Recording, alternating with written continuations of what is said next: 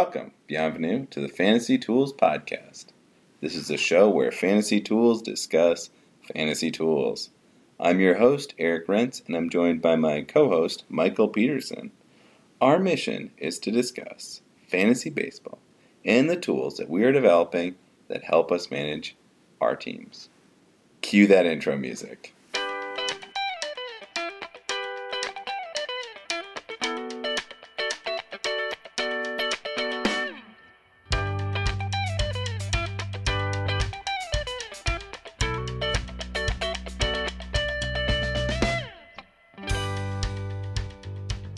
So both fantasy tools posted 9-1 weeks. How are you feeling about that? That is so fake on my account that it's not even funny. It's like a BoJack Horseman. Just the what? Perfect storm. Yeah, a little BoJack Horseman there. I'm not feeling good about that 9-1. I almost feel bad. You almost feel bad. I almost feel bad. Do you remember the beginning of Austin Powers, The Spy Who Shagged Me? When the Vanessa Fembot blows up? Yes. And Austin Powers is like, his pajamas are blown off, and he's looking in disarray, and then he grabs his junk and he's like, oh, thank God. I saw the news about Rendon that he was going off, and I was like, oh my God, my week is over. And then I looked, Rendon was on the bench against me. Yep. On the bench against me. Yep. I don't know if I should feel good or bad about that. I know, that's amazing. I was thinking that too. Like because I got an alert when it was 2 home runs and 9 RBIs. Like, whoa, uh-oh. Yeah, that's a dangerous week already, yeah. But I just grabbed my junk, said, oh, thank God, and went about my business. 9-1. Yours was a little bit better, but still not really. You kind of overproduced, though, this week as well. Not the most legit. I think I overproduced in some spots. I mean, that's, again, not to belabor a point, and a point that I'll make a little bit later, but my team sort of met my projections for average runs and stolen bases, which is all I want to do. Yep, no, that's what they did. All right, we got a little shoot around here. We already talked about Rendon and how you dodged it, and you texted me over the weekend, or this morning actually, asking if it pained me that Ryan Zimmerman, who was a Wrath of Khan stalwart for years, if it just hurts me that he's killing it after I kept him in a couple of his atrocious years. And the answer is yes. It does. It pains me greatly. I'm sure it's hurting you. Yeah, the man always warranted being kept if you were to overlook his injury. So on a per game basis, he's been amazing. He's been a fantasy god on a per game basis over the last half decade. But oh my God, you can't survive having him, because he's on the DL constantly. Yeah, you really can't. Maybe the 10-day DL will do him well. He probably never really needed 15 days, but if he was going to be out for 10, may as well bring somebody onto the roster, get something there. Yeah, exactly. And then what do you think about Mr. Thames? I think that Bernie Brewer should enjoy his rides down the slide while they last. Oh, man, Colin. I like the direct reference. Yeah, the Thames. Who knows how long the Thames will flow? Eric Thames. I heard this story over the winter. Eric Thames is going to be coming back from Korea, where he was doing amazingly well. All I could think about was I had 2 weeks of him while he was on the Blue Jays at one point, on whatever side of the platoon he was on. And he killed it for me one week. And then I think he got 4 at-bats the next week. And that's all my memory could have of him. And you poo-pooed Mr. Thames to the guy who ended up picking him up. And I think that maybe Mr. Thames heard you. I was merciless during the draft about it. Yeah. I mean, I've read countless think pieces about how you can see the change in his and his pitch by pitch data in Korea. Come on. I don't fully believe that. That said, if Corey Dickerson goes to Korea and comes back, I'm going to ride him so hard. You're picking him up? Oh, yeah, yes. First round pick? Yeah, no, absolutely. Yeah, I got you. All right, this week on the pod, Eric is going to talk about Machine Learning 101, break out some fancy new algorithms, and I am going to maybe complete the last of our 5x5 statistics with batting average. Take it away, Eric. All right. Hey, MP, I've got a joke for you. K means what? Oh, get out of here. Yep, it's time for some machine learning. Let's unleash the clustering algorithms. I can't take you seriously now. Why are you doing this to me? Oh, you love it. One of my stated goals for season 1 of the pod is feeling out some data reduction algorithms, seeing through the sea of stats to see how some players are similar. Data reduction and dimensional reduction algorithms are common tools for data mining. One of my favorite such methods is k-means clustering, a computational method which aims to partition n observations into k clusters, in which each observation belongs to the cluster with the nearest mean, serving as a prototype of the cluster. All right, MP, let's stop there for a tick. Go ahead and grab your soapbox, clear your throat, and let us know how you really feel about computational methods. Get out of here with your machine learning. That's not going to stand in this pod unless you're particularly convincing. It just doesn't belong in science. The problem with machine learning, here's the soapbox part. Okay, here we go. This is what I was waiting for. The problem with machine learning is that there is no way to quantify the errors. Yep. So you don't know exactly what you're getting out. You have no way to measure your certainty. So I have a hard time trusting things that I can't see where it keeps its brain, and I feel that way about machine learning. Again, we are early in the season, so this work is more of an appetizer than a full dish. But I wanted to spend some time exploring the method, k-means clustering, and the computational tool in Python. All right, so this is going to be my first foray on GitHub and the Jupyter notebooks, so bear with me. These are going to come up later this week. But a couple of key takeaways on the method. I really like doing summary statistics at the start of any kind of method like this, and it was really helpful for me to graph these relationships out. So like runs to, I'm doing this k-means clustering on hitters. So I was looking at runs to RBIs, I was looking at runs to stolen bases, all the combinations that you could get. So I ended up with 7 clusters. I want to step back a little bit. Have you done k-means clustering, Mike? Oh, yeah. No, I got it. And so, I mean, the K is however many clusters you want. So, as Mike mentioned, it is supervised learning. So you do separate this out into logical bins. Just the K is however many bins you want. So 7, I looked at, 2 bins and then went all the way up to 10 bins. And 7, I really felt like separated this out into enough logical sections that I was able to tell a bit of a story without kind of slicing up the data too much. So I was really hoping to get to the point where I could see like some real groupings. And I guess I might as well get into this. Mike, unfortunately, you haven't had a chance to look at these results, so I'll have to describe them. So imagine, if you will, runs are on the x-axis. RBIs are the y-axis. And we've got the distribution of players across that. So you have a nice little, it's a somewhat linear relationship, but you have definite variation around that line. So we've got 7 different categories. I will go through these clusters. I have named them some pretty funny things.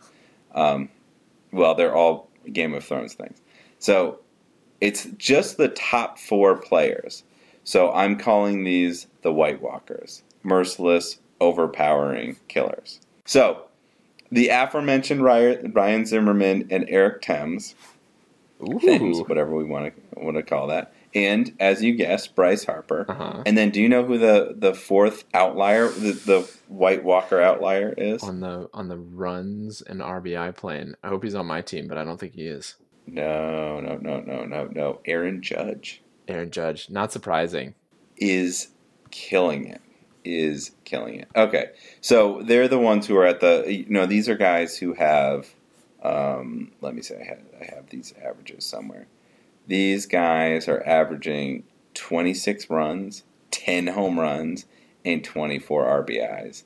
Low on the stolen base total, but we can forgive them that. All right, so then the next group, I'm gonna go to.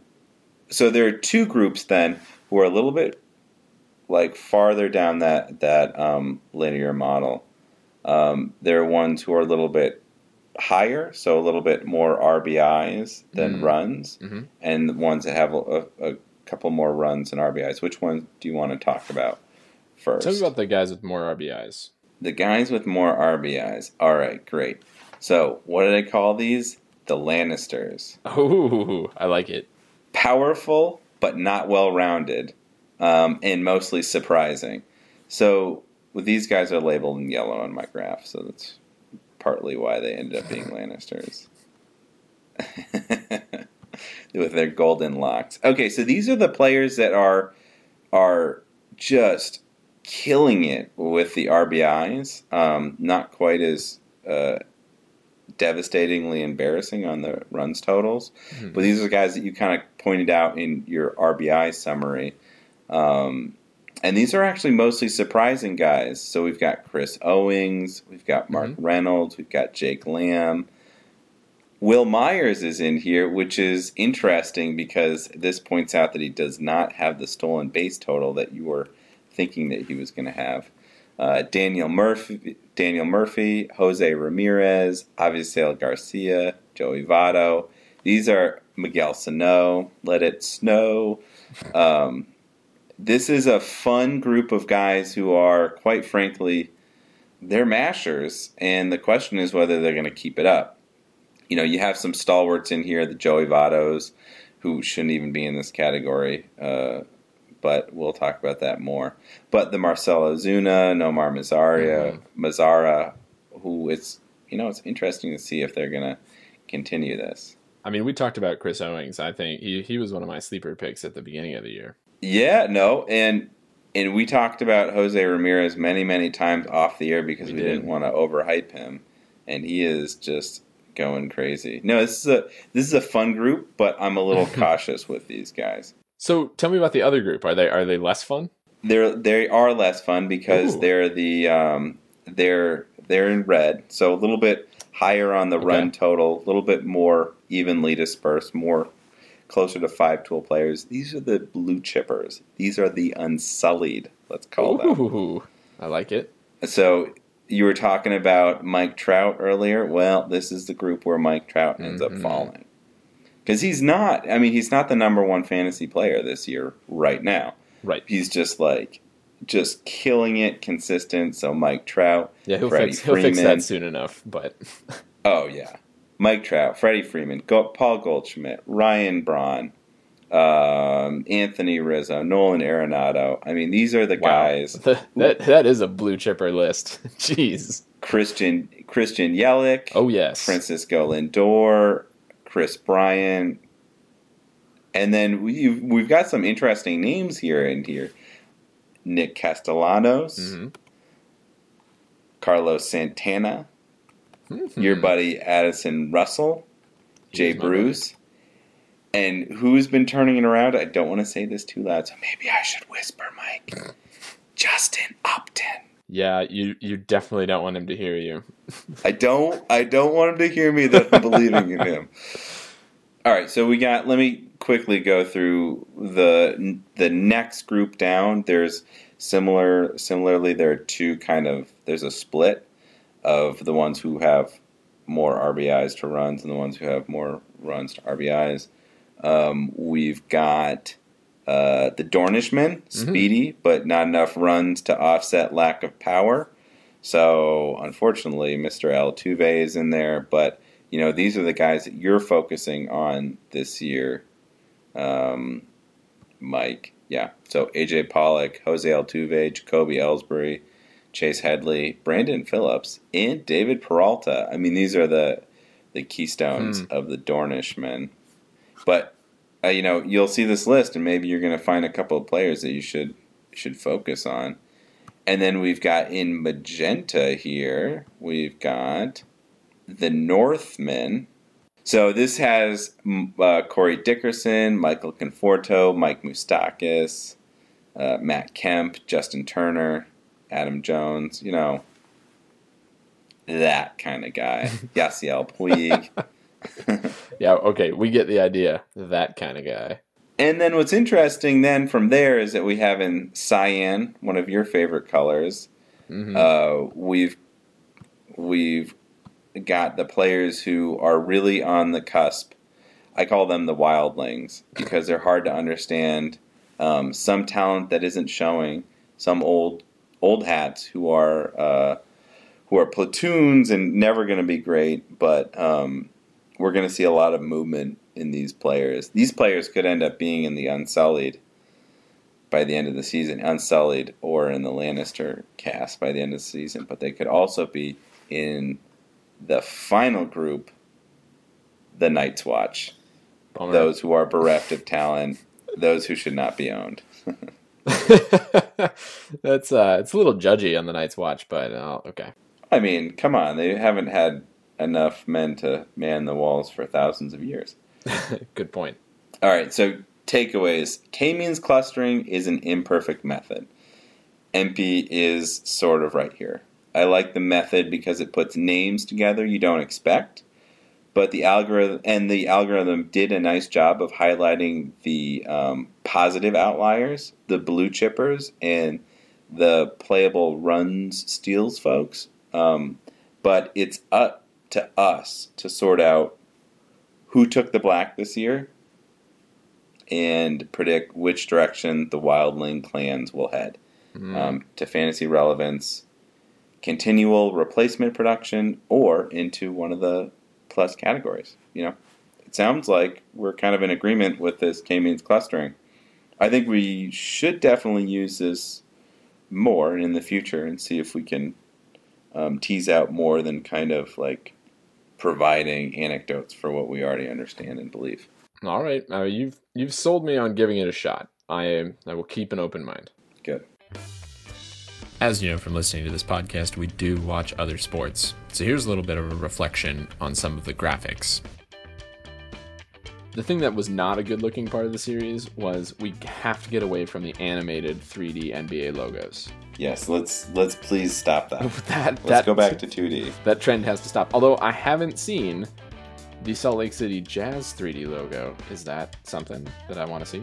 No, it's just as bad as the rest of them. I mean, okay.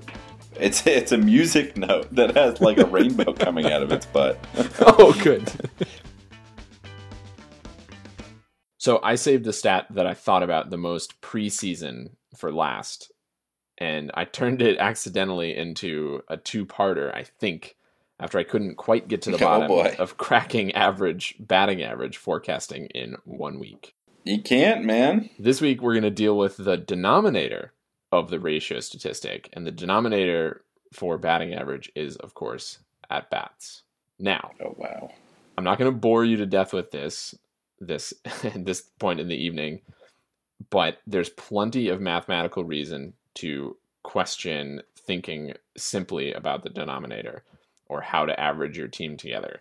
And I would point you, if you are just so masochistic that you want to see the math, to the article on GitHub for a review. Okay. But batting average as a whole for individual players is a more stable ratio stat, solely, at least compared to pitching stats like ERA and WHIP that we were talking about before, simply by virtue of the sample sizes involved. Guys are getting many more plate appearances than pitchers have innings or even batters faced during the course of a season. Right. So I think that there's some inherent... So the reason, this is all to say that I'm not going to look at individual players' average in depth today. We're going to spend a little bit more time in the weeds trying to forecast at bats. Sorry. That said, still going to think a little bit about batting average. League average is 269. And what I was a little bit surprised by is that the standard deviation, this pretty wide distribution, is 0.027 or 27 as we mostly think about it. So let's put that in context. This means 2/3 of the guys are between 242 and 296. Does that make sense? Does that feel right to you? Man, that is... I mean, we were talking about this in terms of the fantasy numbers, and it was actually pretty similar. In our leagues, that was actually pretty close to what people would end up with. Yeah, 242 and 296 are very different numbers. I know. In terms of average. It really is. It's crazy. And, you know, the distribution for players is pretty flat. I mean, it approximates a Gaussian pretty well. It's well sampled around 269. All right. Well, that's to give us a little overview. And this week, I want to talk about a fun exercise, quote unquote. I want to try and come up with, thinking about at-bats for individual players, try and come up with a back-of-the-envelope estimate that you can do for your own players to think about how the at-bats for individual guys are weighted relative to the rest of your team. And we know that this is important because if you try to estimate the batting average that your team will have, it's totally contingent on how many at-bats an individual player gets in that week. Yeah, absolutely. A lot of things can affect this, and we've sort of flirted with some of these before, and so I have three main reasons that I want to explore for how many at-bats a guy gets. One, where does the player bat in the order? We know that there's a big effect. I'm just going to list the quantification. Two, how often does that player walk? So this one is totally contingent on whether if you're in an average league or an on-base percentage league. And we've talked about this extensively before because I've long lobbied with Joey Votto on my team for moving to an on-base percentage league. Yeah. But no one seems to be interested in that. They seem to be interested in crushing home runs. But that's fine. And then the third factor is trying to quantify what the volatility in terms of at-bats of said player is. All right, so let's take a stab at those. With those three factors in mind, I want to try and make some measure of the relative weights of different players for forecasting average. That is, does one person on your team contribute much more to batting average because they contribute to the denominator relative to somebody else? First thing, where does the player bat in the order? This is straightforward, just to calculate plate appearances as a function of batting order. Again, there's a maybe 20% swing between the first guy in the order and the last guy in the order. So batting order place 1 and 9. Yeah, it's huge. Yeah, it's huge. So we're going to call batting order 5 has effectively no effect. And so I see. Okay. If you wanted to think about your weighting here, if your guy bats first, he contributes about 8% more relative to average than the fifth place guy, or the guy batting in fifth. And if he bats consistently ninth, he contributes about 8% less than the guy batting fifth. Okay. Right. So, and it's a continuum between there. So, for instance, if he bats second, it's 6% more. Third, it's 4% more. Fourth, it's 2% more. And so you can keep track of that. And so we'll hold that and sum these all at the end. The second piece here is how often does a player walk? Because I was thinking about, well, what actually changes the plate appearances to at-bat ratio. So what I did was I plotted at-bats versus plate appearance and looked at the number of plate appearances with that outcome. And what you see is that there's a really nice linear regression with the number of walks and the at-bat versus plate appearance. Yeah. And so, I will say that I was shocked when I first plotted this. Like, whoa, that is like a clear effect. And you can see that as a guy walks more, his at-bats to plate appearances just totally linearly relates to that. So in this case, guys that walk more are actually contributing proportionally less to your batting average. So a guy like Joey Votto, who walks a ton, but still has a good batting average, is actually less valuable in batting average because he contributes proportionally less. So you really need those. Yeah, so you really need those slap hitters, the people like Adam Jones, who somehow has gotten who's batted 280 over a bunch of years and just never walks. That's exactly right, because you know what you're going to get, so it's more straightforward to forecast with him. Just to close the loop, I looked also at sacrifices. Nobody had more than 20 recorded last year, so this isn't a huge effect on your at bats for plate appearances. So you don't need to do it. You don't need to do any correction for guys on teams that might be trying to use more situationally. All right, the third factor here, though, is the problem child. What is the volatility of said player? And so for this, I took a quick stab at 4 different case studies, and these are guys that I'm going to analyze the whole way through and look at how they contribute to batting average relative to a replacement player. They are guys that are important to you and me, and then 2 of the best hitters in baseball. Okay, so Adrian Beltre and Jose Altuve, both important parts of our individual teams and our individual strategy. And then last year, 2 of the top hitters in baseball, DJ LeMahieu, or 2 of the top average guys, DJ LeMahieu and Mike Trout. All right, so what we're looking for here is solely how the dispersion of the weekly at-bats, what way the distribution tilts. So, for instance, you can expect that if you just look at the Mike Trout curve, Mike Trout will get anywhere in a 7-game period. He'll get anywhere from 20 at-bats to 30 at-bats, which is a little disheartening. This is something that I'm going to think about a little bit more, but I took a wild stab in the dark, and it's related to how much the distribution tilts. So, for instance, Altuve's distribution tilts to the high end, so his average, or tilts to the low end rather. So his average is pretty high, but he has a tail down to the bottom where you can get weeks like, oh, I only got 17 at bats this week. And so that quantification, if you're counting on him to be peaking around 29 every week, and he has a week with 17, that volatility to me is a negative when thinking about how to average him. That makes sense. So I put this all together, though, and what this is saying is that Jose Altuve, Mike Trout, Adrian Beltre, they're all actually relatively neutral, but for different reasons. So somebody like Mike Trout, who walked 116 times last year, that is bad for him contributing to your average. Like, he's going to contribute less. Yeah. The only thing that saves him is that he's still batting 3rd. But if the Angels drop him to 4th, his plate appearances go proportionally. If they dropped him, I don't know, even crazily to 5th or something, which they would never do. But if they did, you would really have to think about how he contributed to average at that point, because his walks really hurt his number of at-bats. Yeah, oh, geez, Mike Trout is going to lose so much value. I mean, I'm not saying that he's going to lose value. I'm saying that if you're counting on him so that you can pick up a scrub who's going to hit 200 but a bunch of bombs, you have to be careful when you think about, like, well, how low can I go on a companion piece to Mike Trout? It turns out that the most valuable of those 4 is actually the NL batting champ last year, DJ LeMahieu. He bats high in the order. He bats 2nd. He does not walk very much, and his volatility is pretty low.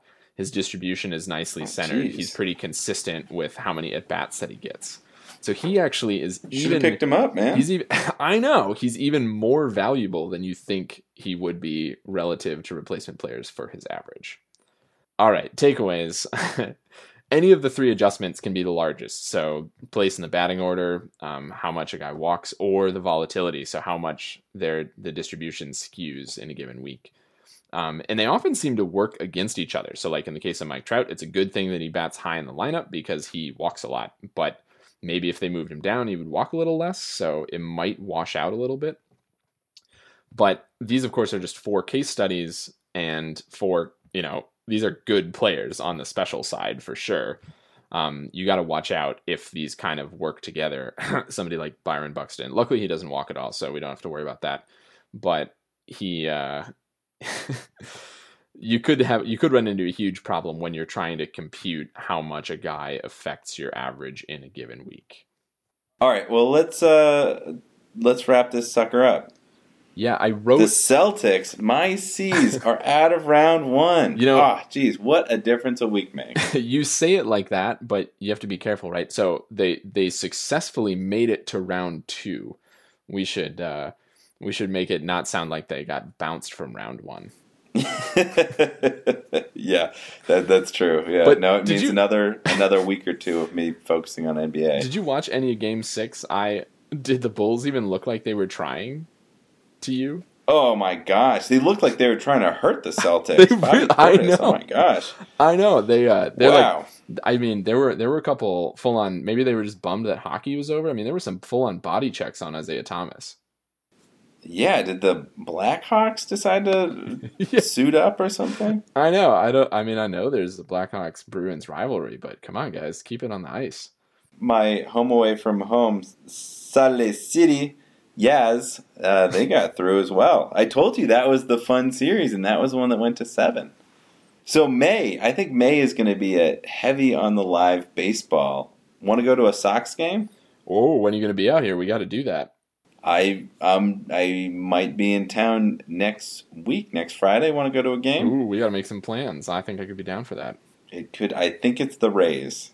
So, baseball at its best. Are they going to be pitching a lefty? Oh, hopefully.